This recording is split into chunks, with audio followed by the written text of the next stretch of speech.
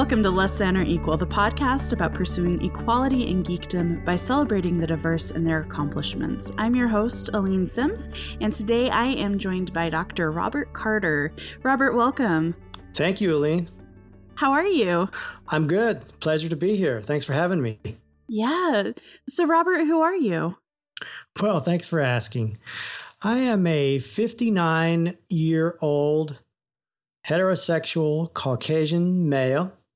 I am married and have been for the last 31 years. Together, my wife and I have a son who just graduated from the University of Texas.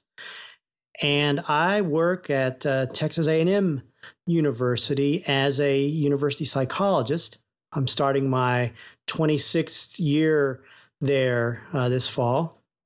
I hold a PhD from the University of Florida in psychology, a master's degree from Western Carolina University, and a BA in English from the University of North Carolina.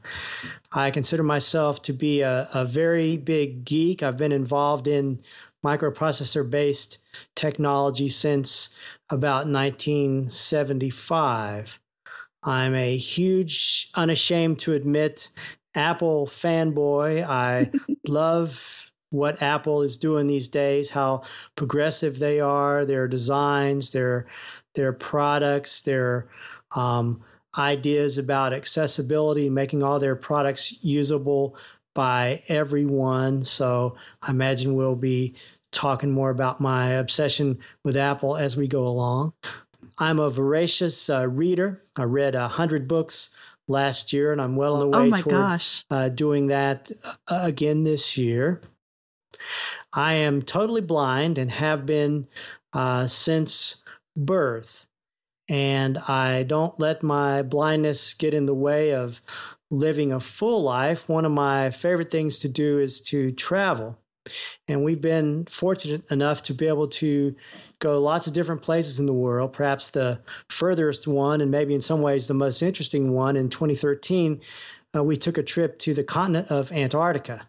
And that was really fascinating and really interesting. And people think of Antarctica as being the visual continent because of all the colors and the ice and everything. But there are lots of great sounds to hear there, including penguins walking through the snow and all the sounds that they make. And I do a podcast about Apple accessibility called the Tech Doctor Podcast. And I actually have a podcast up there called Sounds from Antarctica, which lets people hear some of the cool things that I was hearing while in Antarctica. So I have lots of different interests, lots of hobbies, lots of things going on. I guess I should mention that I'm a musician, singer-songwriter, and we occasionally play out in some of our local establishments around here. So kind of in a nutshell, that's basically a thumbnail sketch of who I am.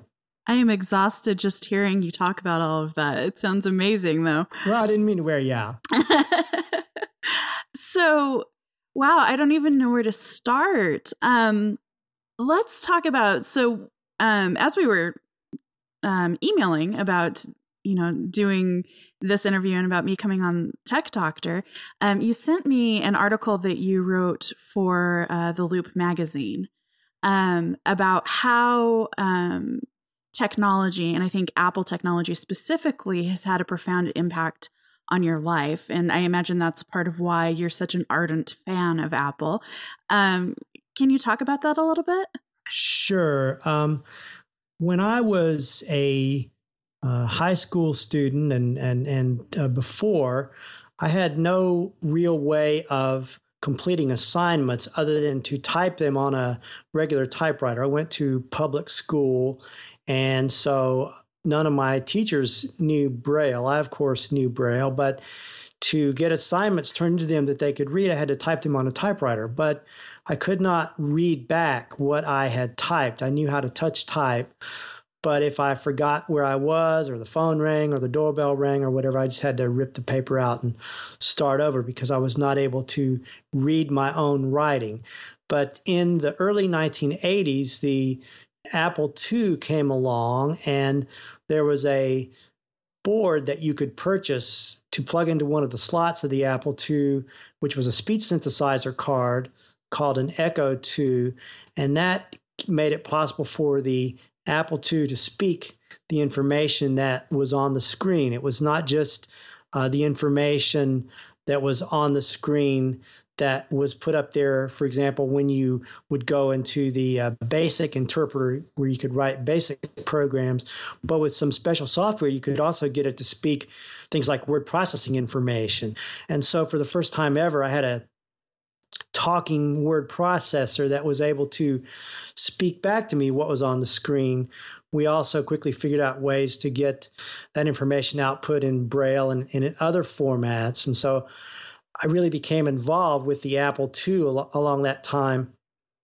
And I was about to go off to graduate school to start my doctoral program. And so that's really the first instance where Apple made a huge influence on my life.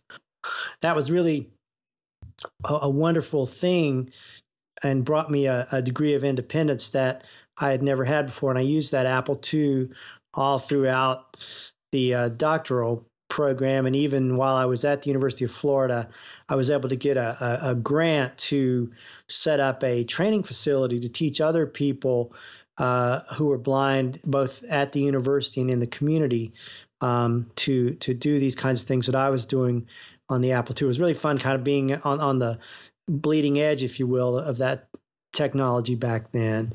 Then we went into a real dark phase, unfortunately, when the Mac came out in 1984. For about 20 years, the Mac really wasn't accessible to someone who is blind. It sort of was. There was one company that made a screen reading package for the Mac, but it never caught on.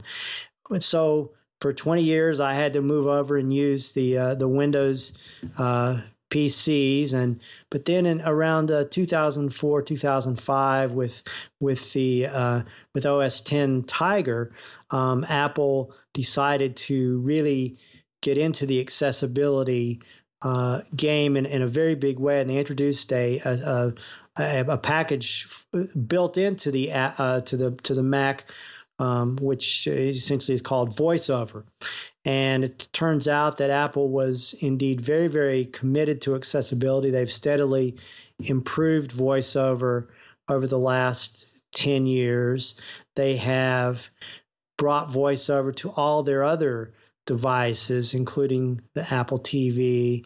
And much to my surprise, in 2009, the touchscreen of the iPhone.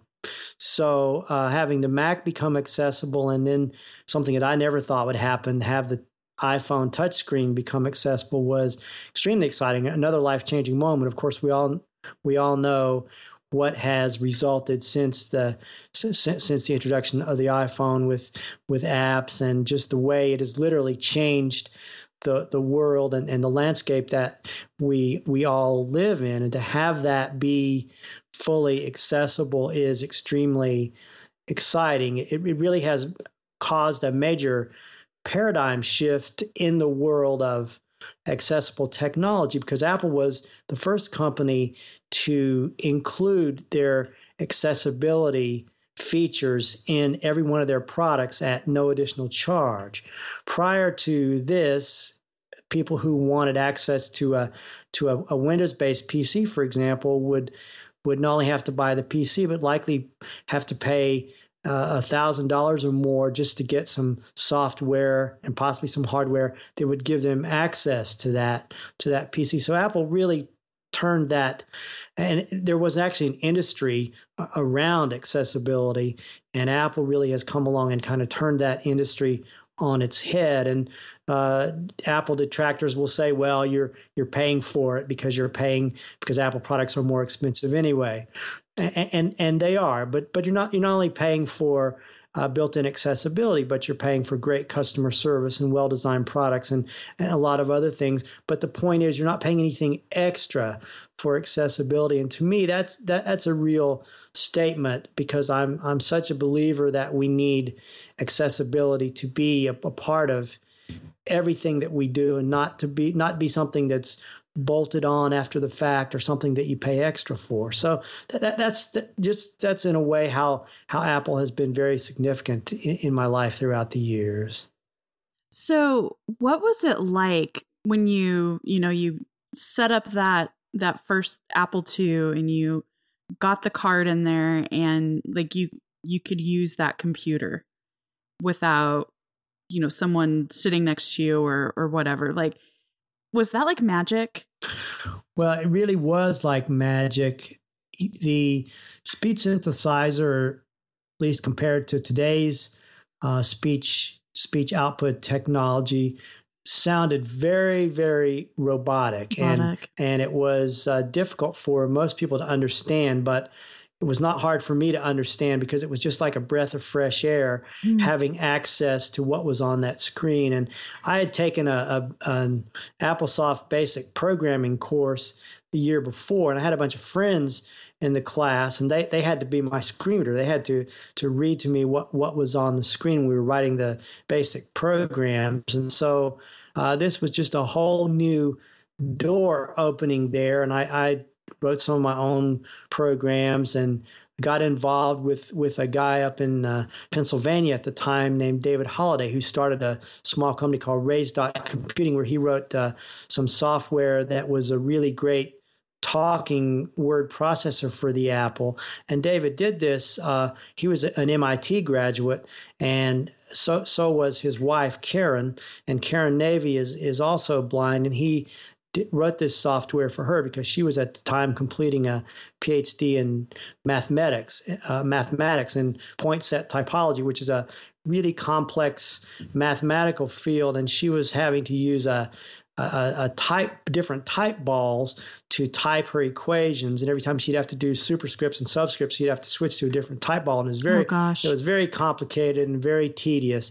And so David wrote this software which enabled Karen to do her work, and it started spreading like wildfire, and people all over the country got involved with this accessible technology. So it was very exciting. It was we learned an awful lot about super serial cards back then and dip switches and very geeky, very technical things that you just had to know about to make this all work. But it was really fun and really exciting. And I felt like I was really at the forefront of something that has just continued. So it's been really cool to be involved in it.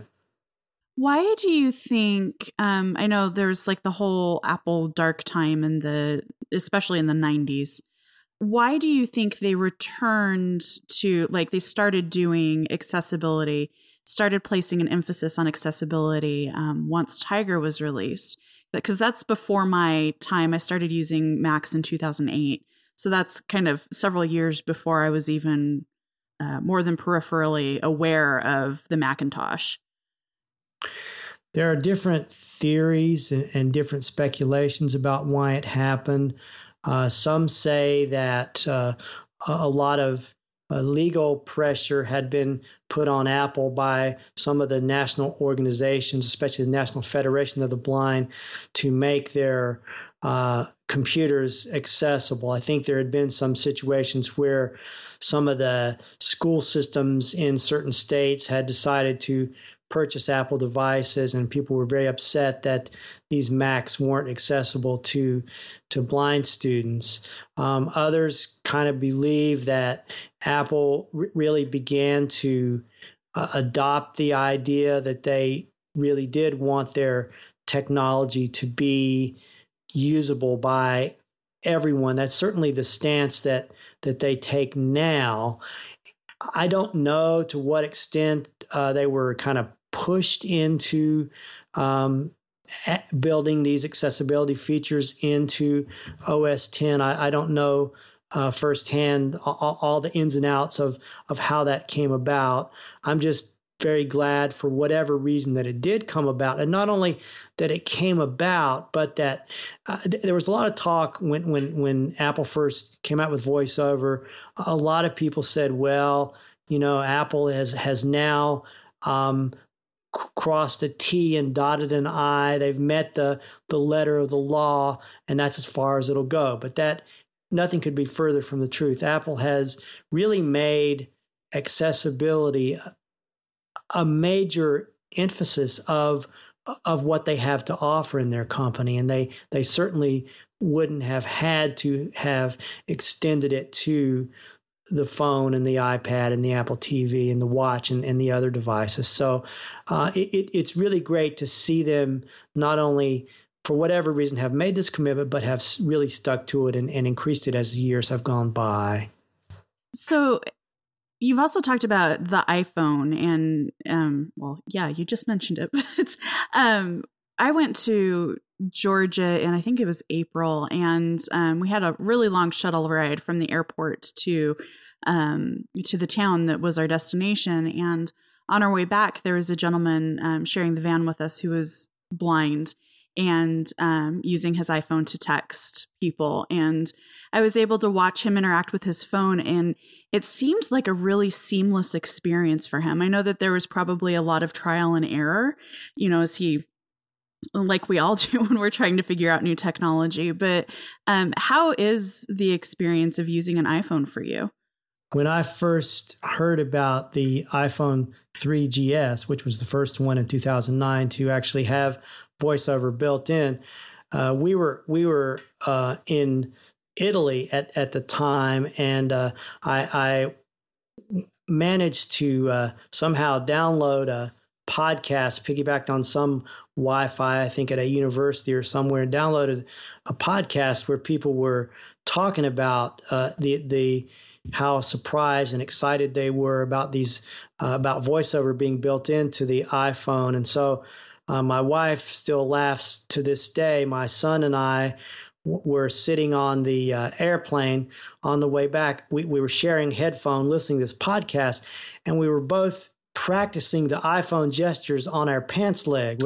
And Vicky was trying to figure out, what in the hell were you all doing over there? And in reality, we were just so excited about the possibility that you could use these gestures that had been introduced for VoiceOver and get feedback.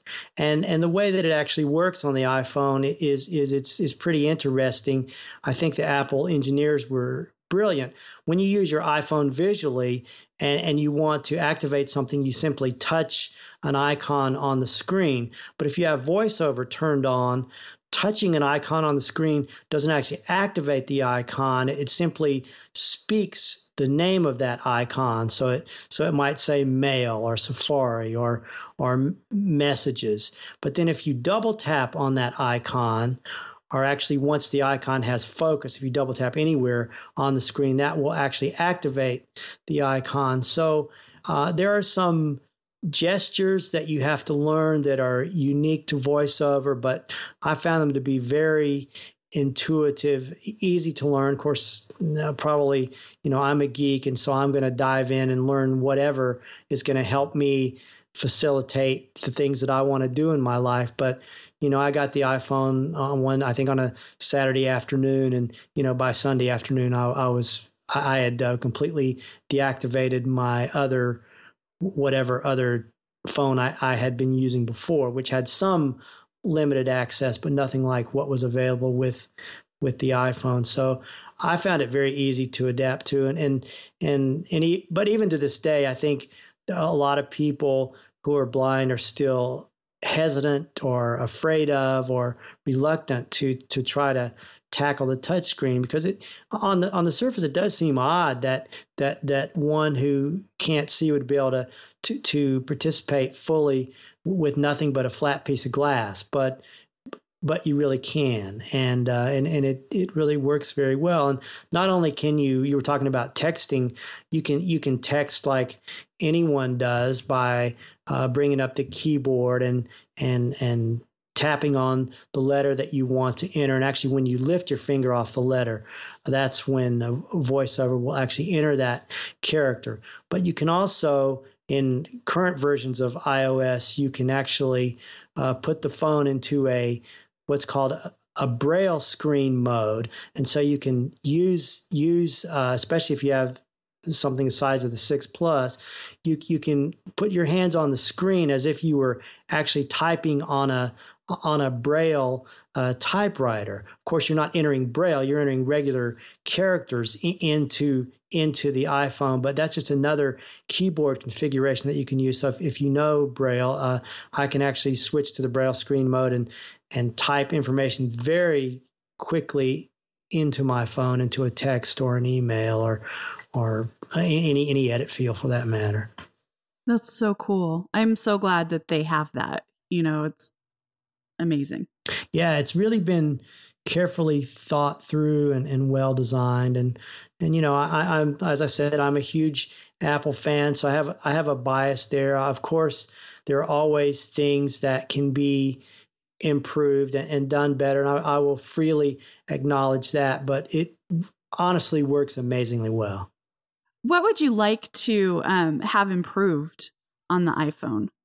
Well, that's a bit of a hard question to answer because I'm quite satisfied with how things are, but I think that oftentimes the improvements that happen are not necessarily things that I would have thought of. For example, I suspect, I'm speculating here, have no inside information, but I wouldn't be surprised if the new iPhones in the fall it makes some use of the Force Touch capabilities that are now prevalent on the Apple Watch. And exactly what they'll do with Force Touch, I'm not quite sure, but Force Touch is where you press a little bit harder on the screen, and that might bring up a different menu or introduce some other possible options for an application. And I suspect that Force Touch might be used. I won't be surprised if at some point down the road we see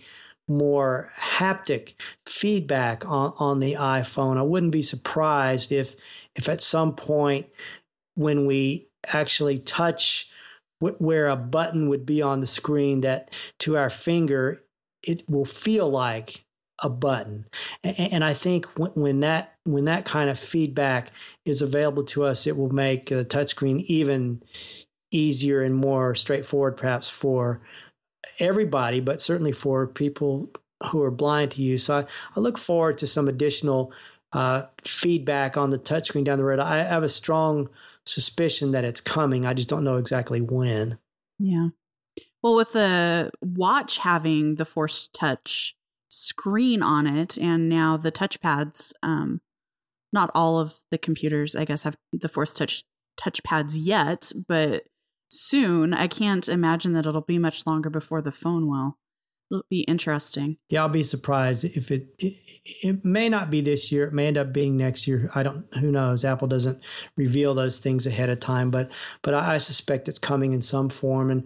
And yeah, that with the new MacBook, with the virtual trackpad that doesn't actually move, but has the sensation when you touch it, when you push on it, that it's moving. That's kind of the direction we're heading in. And they did a fabulous job on the watch. Of course, you know me, I was up at 2 a.m. ordering mine on the at the very moment that was possible. And I've been very, very impressed that the watch was fully accessible with VoiceOver right out of the box in version 1. And again, that's just part of my excitement about Apple really sticking to their accessibility commitments.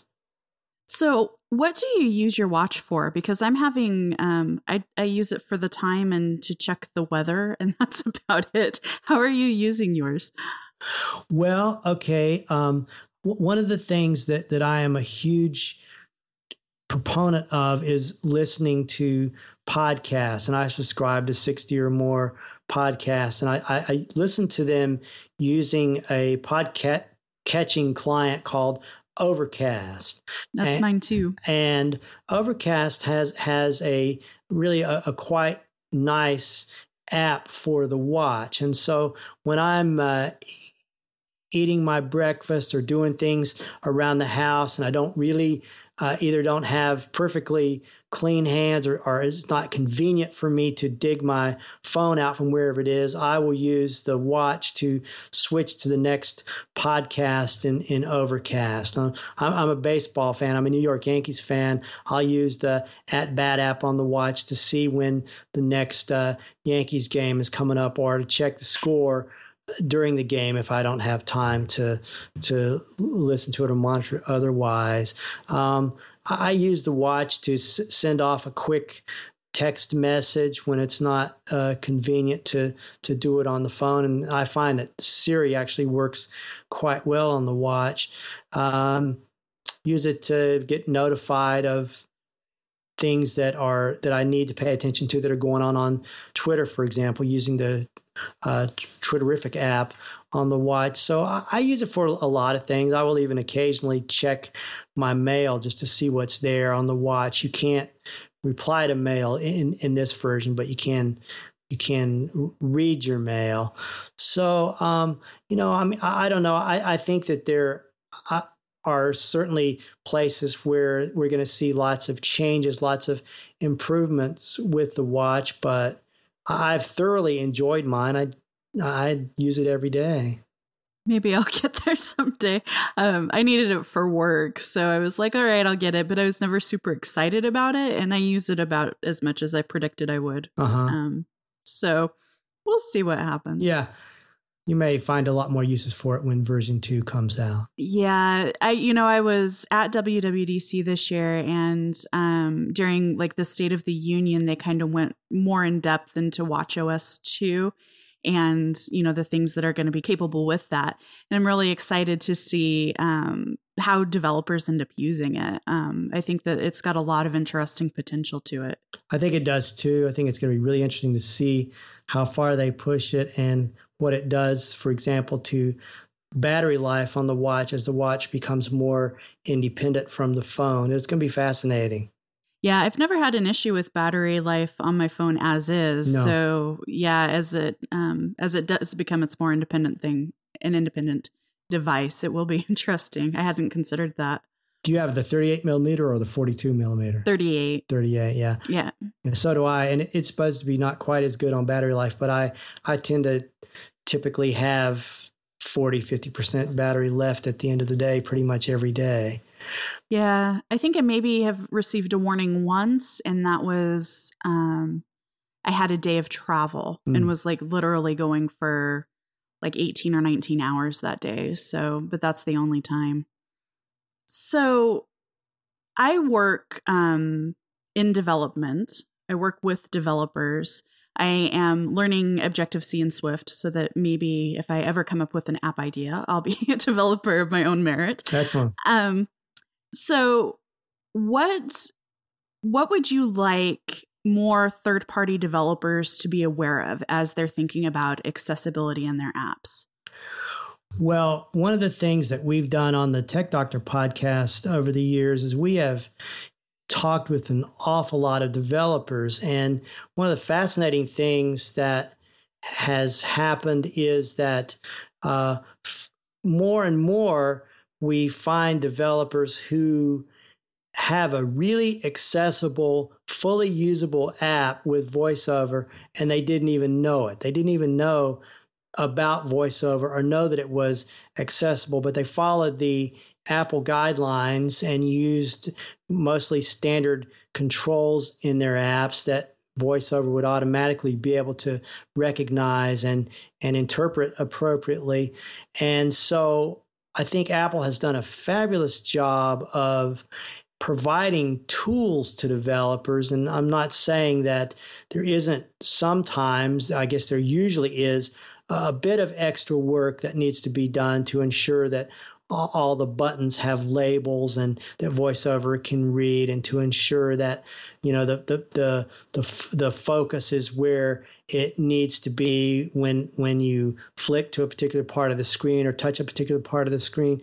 But I think that just it's all about awareness and understanding. There's one thing that's really unique, in my opinion, about the Apple community, and that is that the developers, for the most part, are very interested in participating in accessibility if they just know about it. Or I've written dozens, probably more than that, developers asking about this accessibility feature or this lack of accessibility feature. And I'm always do it in a kind way, approach it in a cooperative manner, because I think no one wants to get blasted for their app not being accessible. But I found that 99.9% of the time, the developers respond in the same way. They respond quickly.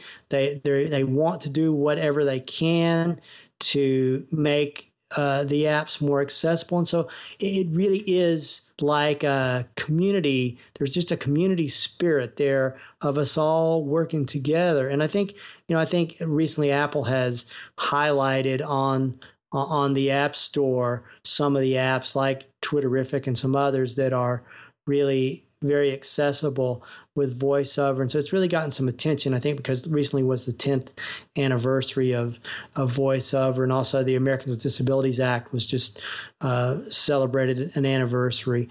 And so I think people are becoming more and more aware and really very interested, for the most part, in making this work for everybody. And that's part of what I love about the Apple community. I've never seen that kind of interest and enthusiasm on another platform before. So you've mentioned Twitterrific and Overcast. Are there any other examples of apps that you use that do accessibility really well? Oh, there are just dozens of them. So many. Yeah. That's so good to hear. Yeah. I mean, of course, all of the Apple stock apps that come on the phone are very accessible, but it's more often than not, when I hear about an app on a podcast and I go download it and try it, more often than not these days, it is accessible. Now, of course, there are going to be some apps that are completely visual, like games and with tons of graphics, and no reasonable person should really expect those apps to be accessible, because how would you do that? But the apps that are can be turned, the information can be turned into synthetic speech and spoken. We have lots and lots to choose from, and there are a number of websites that kind of specialize in pointing out the accessible apps, and appleviz.com being probably the primary one. But there's a lot to be said for accessibility and iOS apps, and pretty much same thing is true for the Mac. I was recently heard a lot of podcasters using this new VPN service called TunnelBear as a sponsor for their podcast, and I was kind of curious about whether or not TunnelBear would be accessible with VoiceOver, because I tried some of the other VPN clients a year or two or three ago and had some success, some accessibility, but some found some problems as well. And so I just sent off an email to TunnelBear support and asked them, do you work with VoiceOver? And they were back and said, well, as a matter of fact, we have just updated our apps to work with VoiceOver. Check it out and let us know if there are any issues. And I haven't gotten around to installing them yet. But just to be getting those kinds of responses from developers, it makes it a really exciting time, honestly. Yeah, I really do like the Apple developer community a lot. And I have, I think a lot of my listeners are actually part of that. So I'm not just saying that to earn favor with my listeners, but that is something that I really love, is that people are interested in learning and people are interested in community. And I really think it's a good one to belong to. Couldn't agree more. Gosh, there's so much to talk to you about. I'm really interested in learning. No, I'm really interested in listening to the podcast where you recorded Sounds from Antarctica. That's not one as I listened after you emailed me and listened to a couple of episodes, but that was not one of them. So I'm really excited to be able to experience that. Yeah, you have to dig through the archives. It's back in 2013. Okay. So where have you traveled? I'm going to get really jealous. So you've mentioned Antarctica, you've mentioned Italy. Where else have you gone? We went to Ireland last summer, and England a couple summers before that. And we took a trip to Alaska one summer, and went to the summer. We went to Italy. We also did sort of a Mediterranean thing, and went to Greece and several of the other surrounding countries in that area. Our next big plan is to go and do Scotland. We're all into watching the Outlander series on Stars, and we had read the books, and so now we're all about wanting to go to Scotland, which we'll probably do next summer. But I find there's just no substitute for going places and having experiences. And one of the things that's really interesting about Europe these days, I was really pleasantly surprised at how many of the museums and especially anything that is sponsored by the state or by the country seem to have more than what we have in the U.S. Lots of available audio guides in some format that you can walk up to a painting and push a button on the device with some headphones on. It'll give you a great description of the painting and what's there.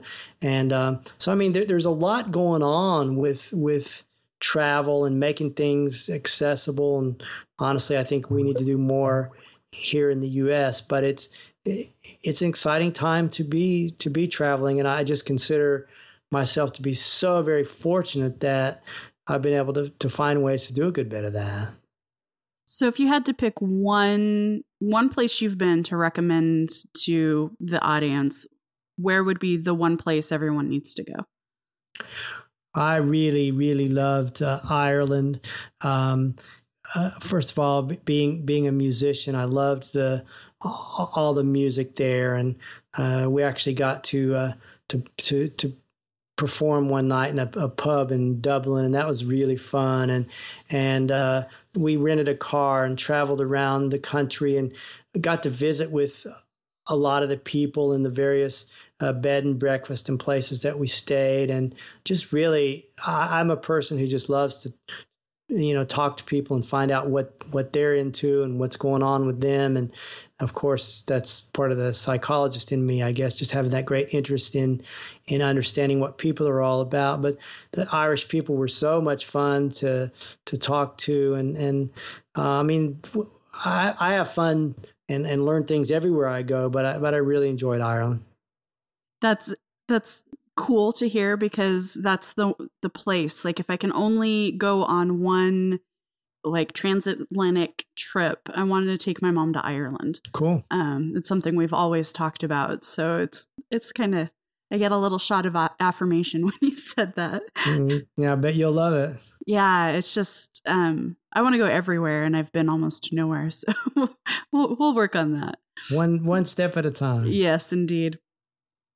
So, you're a musician. What do you play?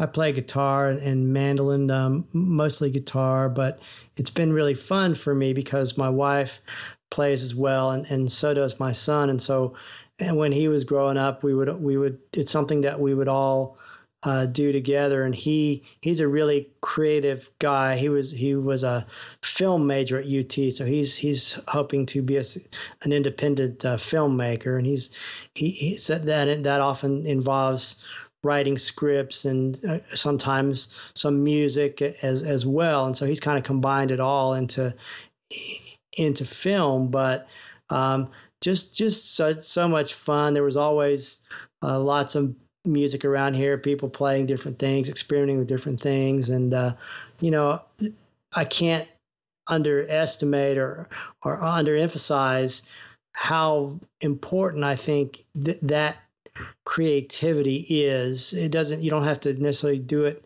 in music if that's not your thing, but you need to find some outlet, even podcasting, or you need to find some place where your brain is really given the opportunity to free float and create and push itself to come up with something new and interesting. And I think we can all stave off some of the aging issues if we stay active in that way and work toward that. So I really love that aspect of creativity.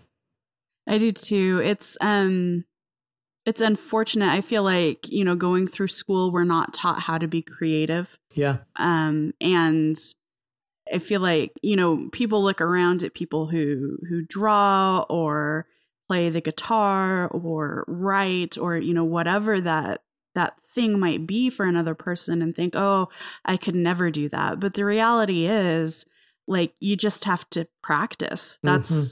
You just practice. You do it a lot. You do it badly for a really long time, but you get better. But that's just not something that we learn how to do anymore. Yeah, it's really sad to me that there's been such a de-emphasis on the arts and creativity and really that whole side of the brain in school. We do I think a pretty good job at the university of giving, especially where I work, the kids a lot of engineering skills or math skills or maybe science skills, but we do almost nothing for the emotional side, communications, creativity, that whole area. And that's a shame because it's a big part of who we are as human beings. Yeah. And it's, I'm in my early 30s now. So I'm just in the last, I don't know, like 3 to 5 years kind of started to figure myself out. Sure. And it's like, I could have used some help with this. Yeah. I don't know how we'd integrate that into a higher ed course or whatever, but there's a lot that I messed up in order to figure out who I am now. I advocate for all of us doing psychotherapy. We could all benefit.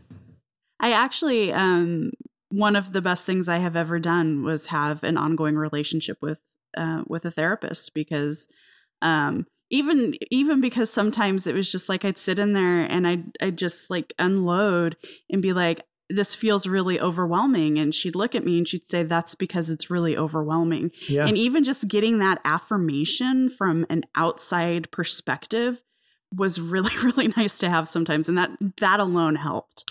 Well, it's all about making that human connection. We all want and crave someone to really understand us and accept us for who we are, not for what we think we should be or what we maybe pretend to be. But to get there, you have to be willing to be vulnerable and take some risks and really be who we are. And for most of us, that's a really hard thing to do because we're so good in our society at numbing it all out with whatever our numbing item of choice is. And the more we numb, the less we are real, the less we are vulnerable. And the less that we're vulnerable, the less we let people really get to know us. And so the more lonely and isolated we feel, and it's a bad cycle. Mm-hmm. And I think that's where creativity can come into play too, is you bet. Doing this podcast has done more for me personally to figure out what I really believe in, what I really want to be. And I've always done that through writing before, but, talking to people with a lot of different perspectives has been invaluable to me.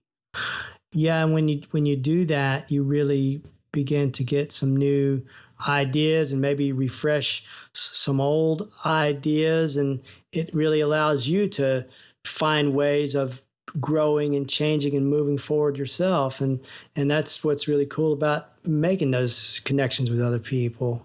People are cool. So is there anything else you wanted to talk about today? Well, one of the things that I am really interested in trying to talk more about anytime I get the opportunity is I really want to do what I can in the time that I have left to try to move this whole idea of blindness as being a characteristic that I have, as opposed to being all that I am, or most of what I am, because I think that unfortunately blindness has so many myths and stereotypes assigned to it that it's very hard for people who are sighted to a lot of times get beyond those. I mean, if you even take a look at what's in the Bible, for example, about blindness, you find that blind people are portrayed as helpless and totally dependent, probably blinded because of some sin they've committed or their family has committed. It's something to be associated with shame and guilt, and the only way out of it is to have faith enough that hopefully a miracle can happen and your sight can be restored and you can become a whole functioning person again. And I've spent my whole life saying no, no, no. That isn't true. That isn't the way that this really works. But and then also, of course, I think in general, an awful lot of sighted people have never really had any significant contact with a functioning, successful blind person, because it's a low incidence disability. And also, we live in such a visual world that people are terrified of losing their vision, especially if they believe the stereotypes and the myths that if that happens to you, that you are helpless and dependent, and that you can't take care of yourself, and you'll be depressed, and your life, will just not be worth living at that point. Of course, you're going to be terrified of that, but that's not the way that it is, or that it has to be. But unless we're able to really begin to dispel a lot of those myths and change a lot of the thinking, not just the thinking, not just the intellectual piece, but also the emotional reactions that people have, we'll never be able to really integrate people who are blind into the mainstream as much as I would like to see happen. I'm pretty stubborn about all that, and I haven't allowed it to prevent me from living a full life. Right. But at the same time, there's a lot more work to be done in that area, and it's tough because it's not just work that I can do, but a lot of it is work that individual people need to do, and it involves dealing with their own fears and their own emotions, and taking the time to sort of get rid of some of the old notions and stereotypes and myths, and replace them with something else. And if I've learned one thing after 30 years of practicing psychology, is that that's hard work for people, and people move slowly, and change doesn't happen in yards and miles. It happens in inches, and it's a lot of times 2 steps forward and 3 steps back, and 3 steps forward and 2 steps back. It's not a straight line. And so there's a lot to be done. And I really want to try to find ways to talk about these issues more, to bring these things out, and to really hopefully try to give people some vehicle for beginning to view things differently when it comes to not just blindness. Blindness is the one that I know the most about, but to all disabilities or differences. We can apply a lot of these things to many other situations. Although I think blindness in some ways is kind of unique in the sense that it's gotten such a bad rap throughout the centuries, that there's a lot to work on there. But nevertheless, that's a real area of interest of mine these days. So do you have any suggestions for listeners on how they can start shifting their perspective, beyond, listening to shows like this and listening to Tech Doctor, where they can start to understand your perspective and, realize that there's really a lot of stigmatization around this, and not so much it's not the end of the world. Well, there's a writer, a woman named Rosemary Mahoney, who has written a number of successful books, including several travel books. And she sometimes writes things for O Magazine. And several years ago, well, not that many, a few years ago, she was asked by O Magazine to go to Tibet and investigate the very first school for the blind that had been created in Tibet. And so Rosemary went there with a lot of the misconceptions, preconceptions about what it must be like for people who are blind. She assumed she would find, the kids rather depressed and rather dependent and rather negative about things. And she found just the opposite. But she really opened herself up to learning and understanding. And she came back and wrote a book called For the Benefit of Those Who See, Dispatches from the World of the Blind. And she really laid all these things out very well in this book. And the book's available in electronic format and paper format, most anywhere books are sold. But Rosemary Mahoney has really done the world a great service by writing this book. And it's not a difficult book to read, but I think honestly it's a book that really challenges people and challenges people to drop some of their preconceived notions. And as human beings, we're all a bit resistant to that. We're a bit reluctant to do that. And so I think you have to approach the book with some willingness to be patient with yourself, kind to yourself, compassionate with yourself, and take your time with it and really read it and take it in and chew on it and explore it, but help yourself move forward. So I'm a really big proponent of the Rosemary Mahoney book For the Benefit of Those Who See, Dispatches from the World of the Blind. Okay. I think empathy is key, like to all of the things I talk about, right? It's hard. I think empathy is hard.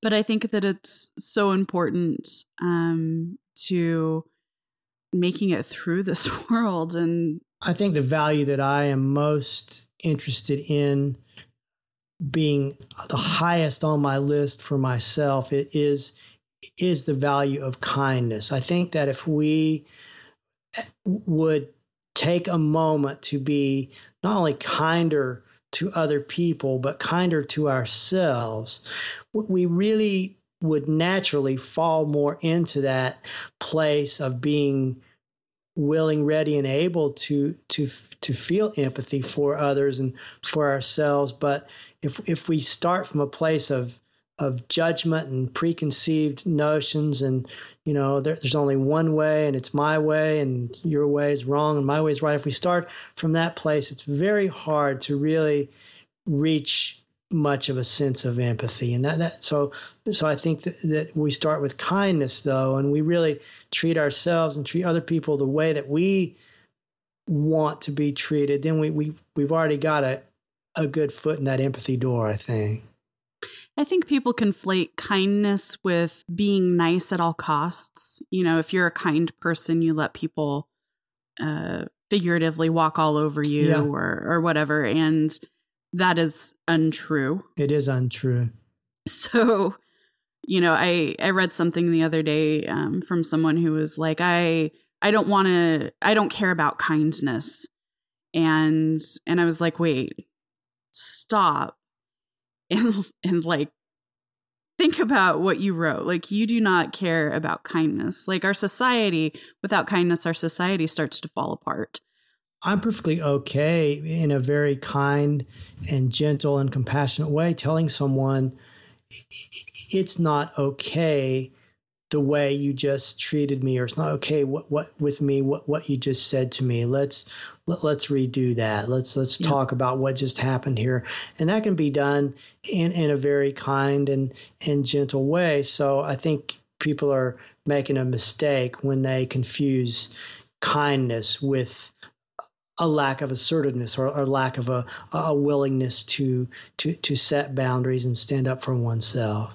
Yeah. I have a really good example of this was actually your Tech Doctor podcast co-host, Allison. I got a board game. Amazon had a sale, so I bought a couple of board games, and one of them, and I can't remember the name of it, but it has this little figurine that's maybe like half the size of my thumb, and it's a little panda bear. And my friend Steve Lubitz, who does the Isometric podcast and who's been on this show a couple of times, there's a running joke on Isometric about pandas. And so I was like, oh my gosh, Steve, look at this. And like I sent a picture, and I didn't explain what it was. And no, I did. I said it was like a teeny panda, but I didn't give any context. And Allison replied to the tweet, and she was like, that sounds really cute. Why don't you tell me more about it? And I was like, you know what? I do a really, really poor job of thinking about my visually impaired followers and what context I'm giving to the pictures that I post. Mm-hmm. And she was very kind. She was very gentle. She didn't reprimand me, but it was a really good reminder to me that, I'm failing on that and I need to do better. And it was perfect for me anyway. Yeah, that's Allison. She's really great at that kind of thing, and she is just that way. She's just a gentle, kind woman, but she's not afraid to ask for a clarification or ask for what she needs when she doesn't get enough information. Yeah, I greatly appreciated it, and well, that's cool. I thought it was a really good example of being kind, but getting what you need. Yeah. So absolutely. Robert, how can people find you online?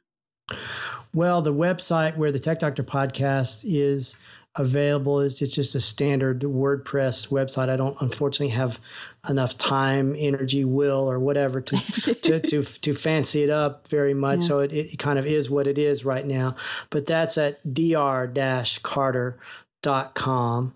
And I'm on Twitter as Robert_Carter. Those are probably the two best ways. Although if people would like to get in touch with me through email, they can send an email to Tech Doctor, spelled out TECHDOCTOR at dr-carter.com.